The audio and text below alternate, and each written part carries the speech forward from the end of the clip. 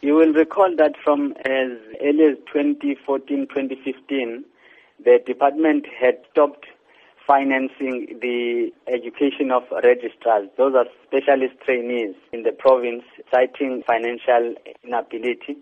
And on top of that, the Department of Health had frozen posts because saying they don't have money to fund those posts. So even if the doctor is resigning due to whatever reason, that post is frozen and that post is not replaced.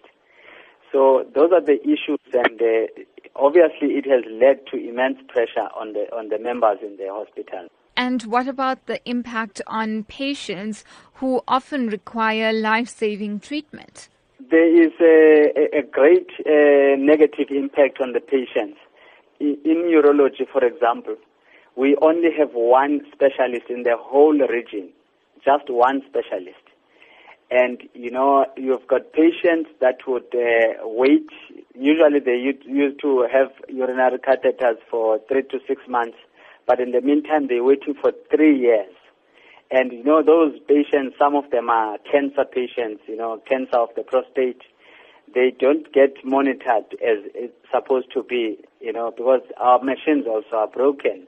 Due to that reason, we've got patients who are dying whilst waiting. How then have you tried raising these issues with the Department of Health in KZN? Initially, when this started, ma'am, we had arranged at least quarterly meetings with our MEC. Those meetings never materialized. And on top of that, we had written them a letter to have a meeting with them regarding these issues. They only responded today, asking for a meeting on the 4th of May. Are you then hopeful in terms of the outcomes of that meeting? We don't know, ma'am, because it's the same people that we have met, even before. But, on top of that, what has happened, the Department of Health has gone unilaterally to want to implement the new policy on committed overtime. Will you then still be going ahead with your planned protest march for the 5th of May? We are going to go on a protest march because the meeting on the 4th, it was communicated to me today. I still need to get my colleagues to be available on that day. We could have it after that, but we haven't agreed as such.